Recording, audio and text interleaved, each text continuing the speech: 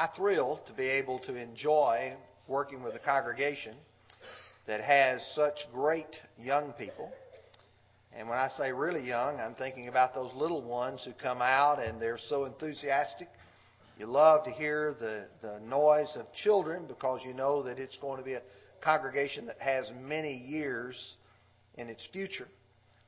And then I like to see the older folks, and I like to see those people who are really tough. And I had told Brother Vernon I was going to mention, if he made it tonight, that he had hip replacement surgery on Monday.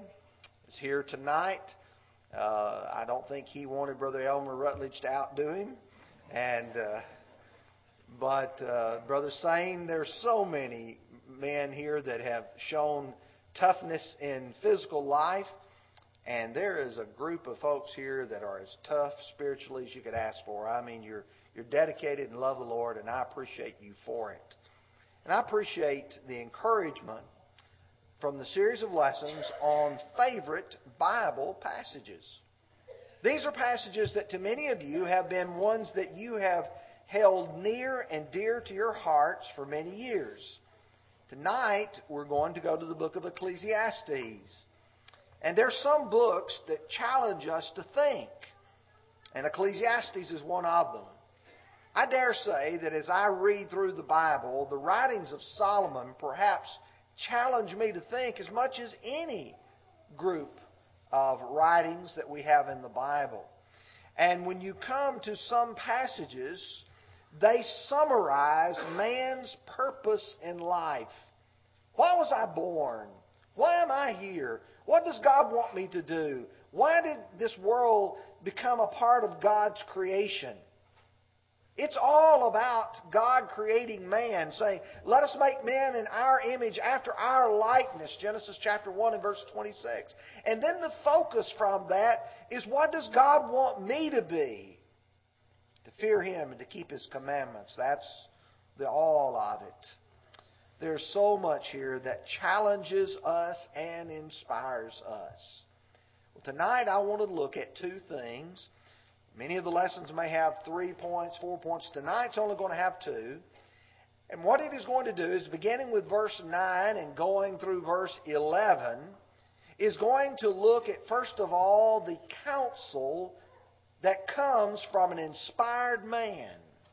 One who has God's message put in his mind and in his heart and revealed. And then we want to look at the culmination of God's plan for man's life. Let's begin by looking at verses 9 through 12. If you want to keep your Bibles open, we're going to look at this section of Scripture. And moreover, because the preacher was wise, he still taught the people knowledge. Yes, he pondered and sought out and set in order many proverbs. The preacher sought to find acceptable words, and what was written was upright, words of truth. The words of the wise are like goads, and the words of the scholars are like well-driven nails, given by one shepherd. And further, my son, be admonished by these. Of the making of many books there is no end, and much study is wearisome to the flesh. Now, for just a moment, I'd like for you to think about why Solomon wrote the book of Ecclesiastes. He certainly had a purpose for it. And he deems himself or calls himself the preacher. Now, we could discuss, as we did when we studied the book of Ecclesiastes, what it means to be the preacher. The one who calls for everybody to come and to hear the message. But here he is one who is announcing not just his own ideas, he's announcing God's message. In fact, let me suggest to you that there are 3 things that I see within him being a preacher. Preaching involves the presentation of truth seeking a conclusion. You know, when a preacher gets up here, if he's a preacher that serves God, it is his role to present truth to the people. The second thing that you notice is the preaching must be persuasive for the people to accept a conclusion. Solomon here is trying to make it clear, I am trying to provide you words to persuade you to serve God and keep His commandments. And then preaching calls for practice. You listen with your ears, but then after you leave, there should be something of the lesson that goes home with you, something that God has said in His Word that resonates and sticks with you and changes you and influences you and me as we try to live our weekly lives serving God. Well, let's notice how verses 9 through 12 fix on that goal more specifically. He talks about that this preacher is here to present knowledge and to present truth. He said he taught knowledge. You know, teaching knowledge involves facts, and sometimes to some people facts tend to be boring. But if these facts are relevant to your life and they have some meaning to things that you're interested in, you know, there's facts like how much money is in your bank account. I was sure most of you are or should be interested in things such as that. There are facts that are important in life, and part of the job of the preacher is to say, when I present truth to you, here's how the truth applies to you and how it fits with you. And then he says, words of truth. Words of truth. Whenever I hear those specific words themselves, I always think about the little magazine that Brother Gus Nichols edited for many years. I know when I moved here, the congregation was receiving bundles of the words of truth. On that masthead was John 8 in verse 32. You know it very well, and you shall know the truth, and the truth shall make you free. You pair that with what Jesus prayed in John 17. Sanctify them according to your truth. Your word is truth. You put those two together, God's Word is truth that man needs in his life. 1 Timothy chapter 2, verse 4, it says, God desires all men to be saved and to come to a knowledge of the truth. If that's what God wants, then what should the preacher do? Speaking of Solomon, well, I need to present to the people words of truth. Or you go to 2 Thessalonians chapter 2, verses 10 through 12, and now I see from my side, what does God expect from me with regards to these words of truth? And with all unrighteous deception among those who perish, because they did not receive a love of the truth, that they might be saved. You see, God expects me on my side to love the truth. And for this reason, God will send them a strong delusion that they should believe a lie, that they all might be condemned who did not believe the truth, but had pleasure in unrighteousness. We live in an unrighteous world, a world that is caught up in doing things that are wrong. Truth is the answer. The second part of this, verses 9 through 11, revolves around the prioritizing, I'm not going to be able to say it, putting truth with matters of priority. And when you look at specifically, he said, I sought out and set in order. Now think about that for just a moment. Sought out and set in order. The book of Ecclesiastes talks about Solomon said, I tried this, I tried this, I tried this, and here's what I found out. All is striving after wind. You know, Solomon said, then I put it in order. I arranged it. For somebody who's a preacher, that just resonates with me. You have one point, you have a second point, you have sub-points. In other words, you put it in order. Why do you put it in order? So people can grasp it. They can wrap their minds around it. But you know, there's value in organization, logical progression. You move from point A to point B, from point B to point C, and you see how the lesson develops. Solomon does that. Luke 1 and verse 3. It seemed good to me also, having had a perfect understanding of the things from the very first, to write to you an orderly account, most excellent Theophilus. He said, I wanted to take the message of Christ, all that He began both to do and to teach, and to put it in an orderly account. That's the reason why I like studying the book of Luke. It's just very plain, very clear, very organized. And then he said, pleasant words, or in fact, the translation here is acceptable words. If you study original words, your iPad or whatever will let you bring up the original words. You can look up that word there for acceptable. And it's pleasant words. Good words. The kind of words that you would use to get people to listen to you. For instance, Colossians 4 verse 6. Let your speech always be with grace, seasoned with salt, that you may know how you ought to answer each one. Let your speech be with grace. Speak nice to people. Use acceptable words. Use pleasant words. Or Proverbs chapter 16, verses 21 through 24. The wise in heart shall be called prudent, and the sweetness of the lips increases learning. Understanding is a wellspring of life to him who has it, but the correction of fools is folly. The words of the wise teaches his mouth and adds learning to his lips. Pleasant words are like a honeycomb, sweetness to the soul and health to the bones. Folks, think with me for just a minute. Do you want somebody to speak nice to you? Pleasant words to you?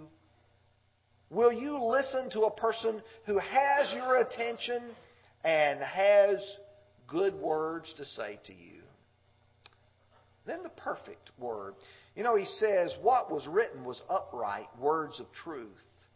And when I go to James 1 and verse 25, he says, he who looks into the perfect law, the law of liberty, and continues in it, not being a forgetful hearer, but a doer of the work, this one will be blessed in what he does. The perfect law of liberty. I'm trying to find not just any words, the preacher says, Solomon, but I'm trying to find upright words, words of truth. Then he uses an illustration.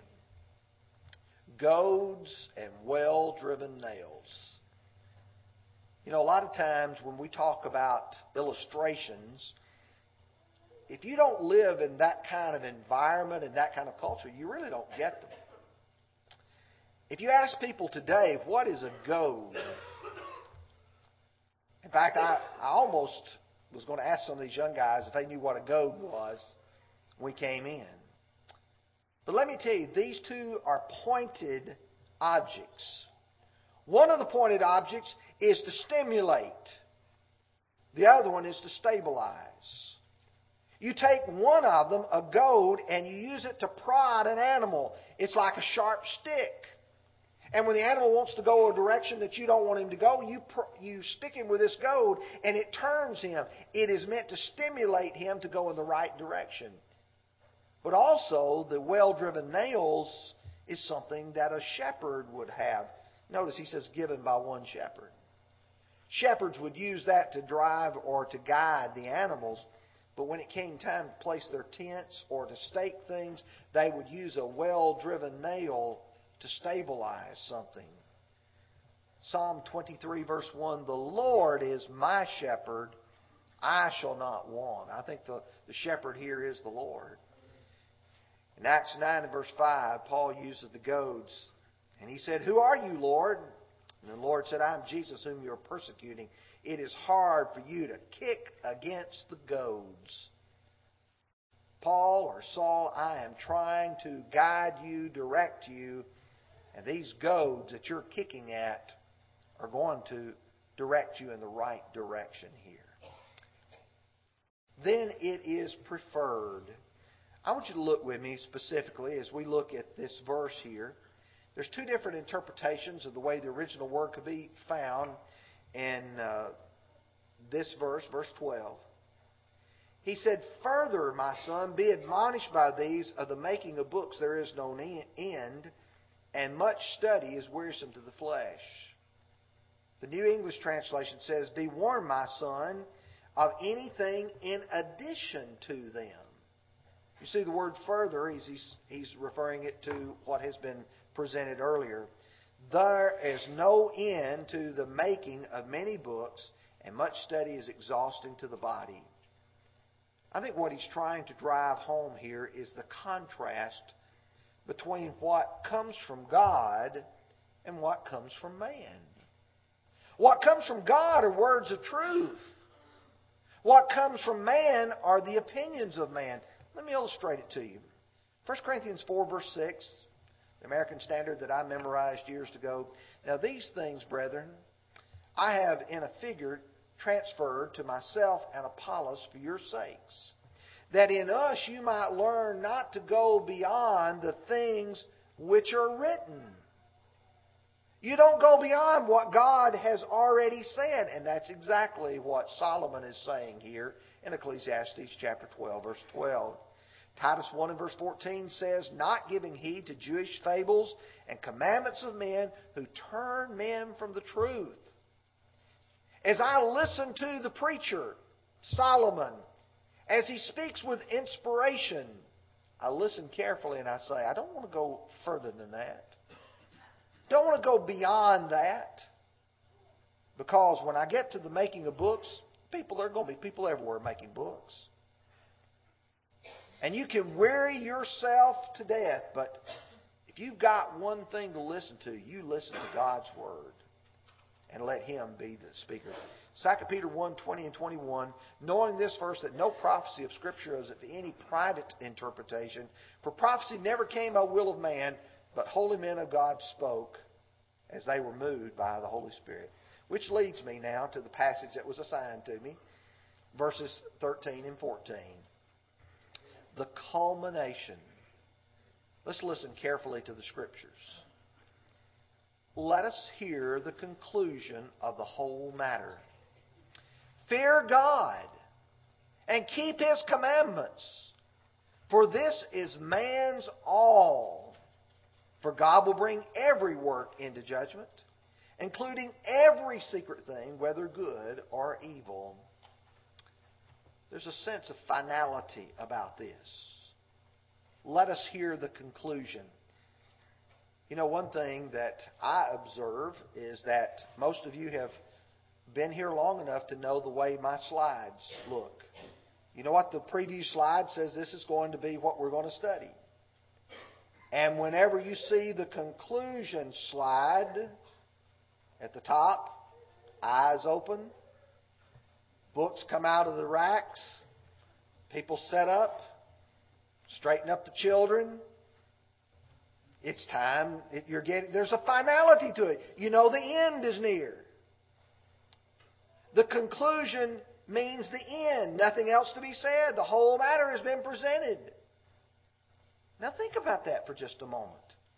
In Acts 20, verse 20, Paul would say, "How I kept back nothing that was helpful and proclaimed it to you and taught you publicly and from house to house." He's trying to say, there wasn't anything else for me to say. I'd already said it all. When I came to your house, when I taught you publicly.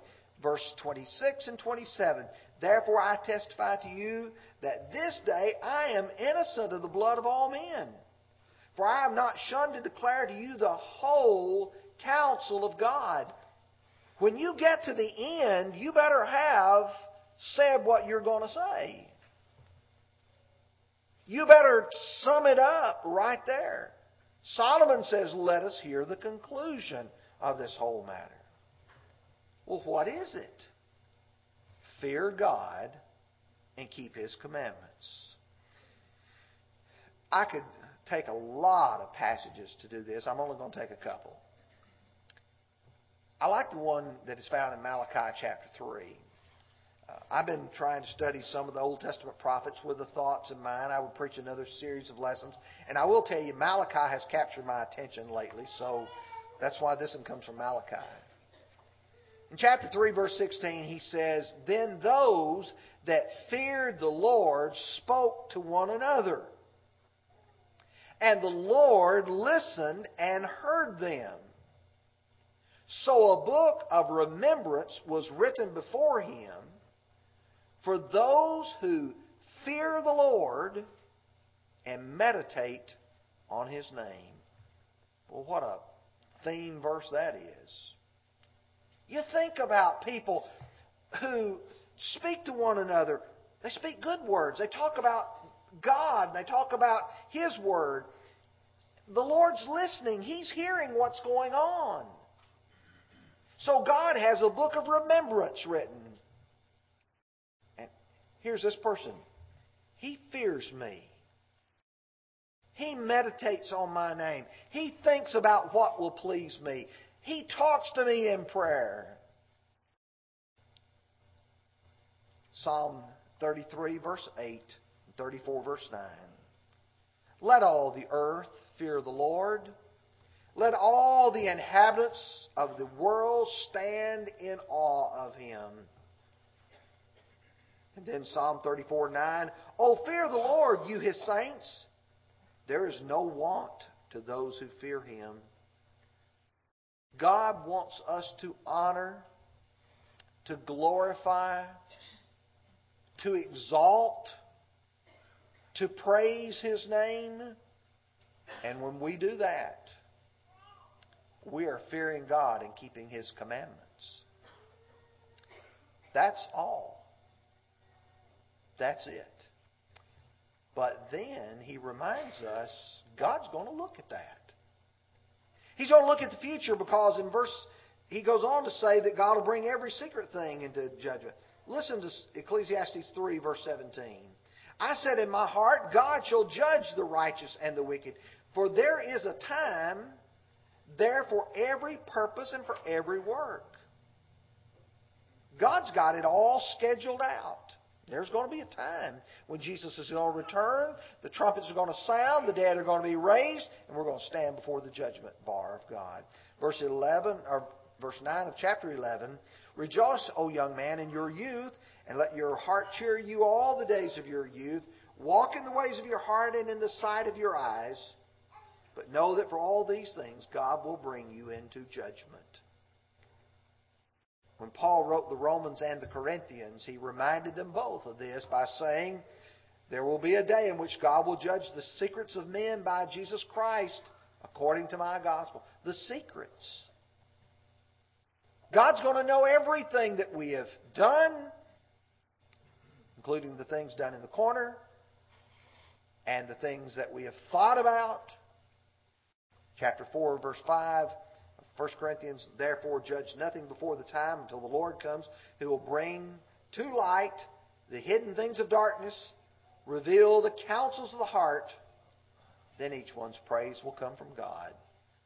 God's the only perfect judge because He's the only one who sees it all. 2 Corinthians 5:10, "We must all appear before the judgment seat of Christ." Every one of us will. In the end, all that will matter is how one has served God. Now, this is the conclusion. Solomon viewed everything under the sun. That phrase, "under the sun," refers to this life while we're alive. And he concluded whether it was the acquiring of wealth or the entertaining of oneself or all the wisdom that you could get in life, vanity of vanities, all is vanity and striving after wind. What if you are the richest person in the world, the smartest, the most talented person in the world? You know, you can play the guitar for the lead band that's most popular today. You'll be a has-been tomorrow. What if you're the richest man today? You won't be before long. Someone else will take your place. Matthew 16, verse 26 says, "For what profit is it to a man if he gains the whole world and loses his own soul? Or what will a man give in exchange for his soul? Folks, here's the bottom line of the great value of Ecclesiastes chapter 12, verses 13 and 14. You're worth a lot to God. God has sent His Word to you, His counsel, in verses 9 through 12. And then in verses 13 and 14, He says, here's what I want you to be. Are you that? Are you a dedicated, loyal follower of God? If you're not a Christian tonight, you need to repent of your sins, confess your faith, and be baptized. We discussed that this morning in our lesson. And if you are a child of God and you're carrying sin with you, it's time to lay that burden down. It's time to fear God and keep His commandments. Would you come while we stand and sing?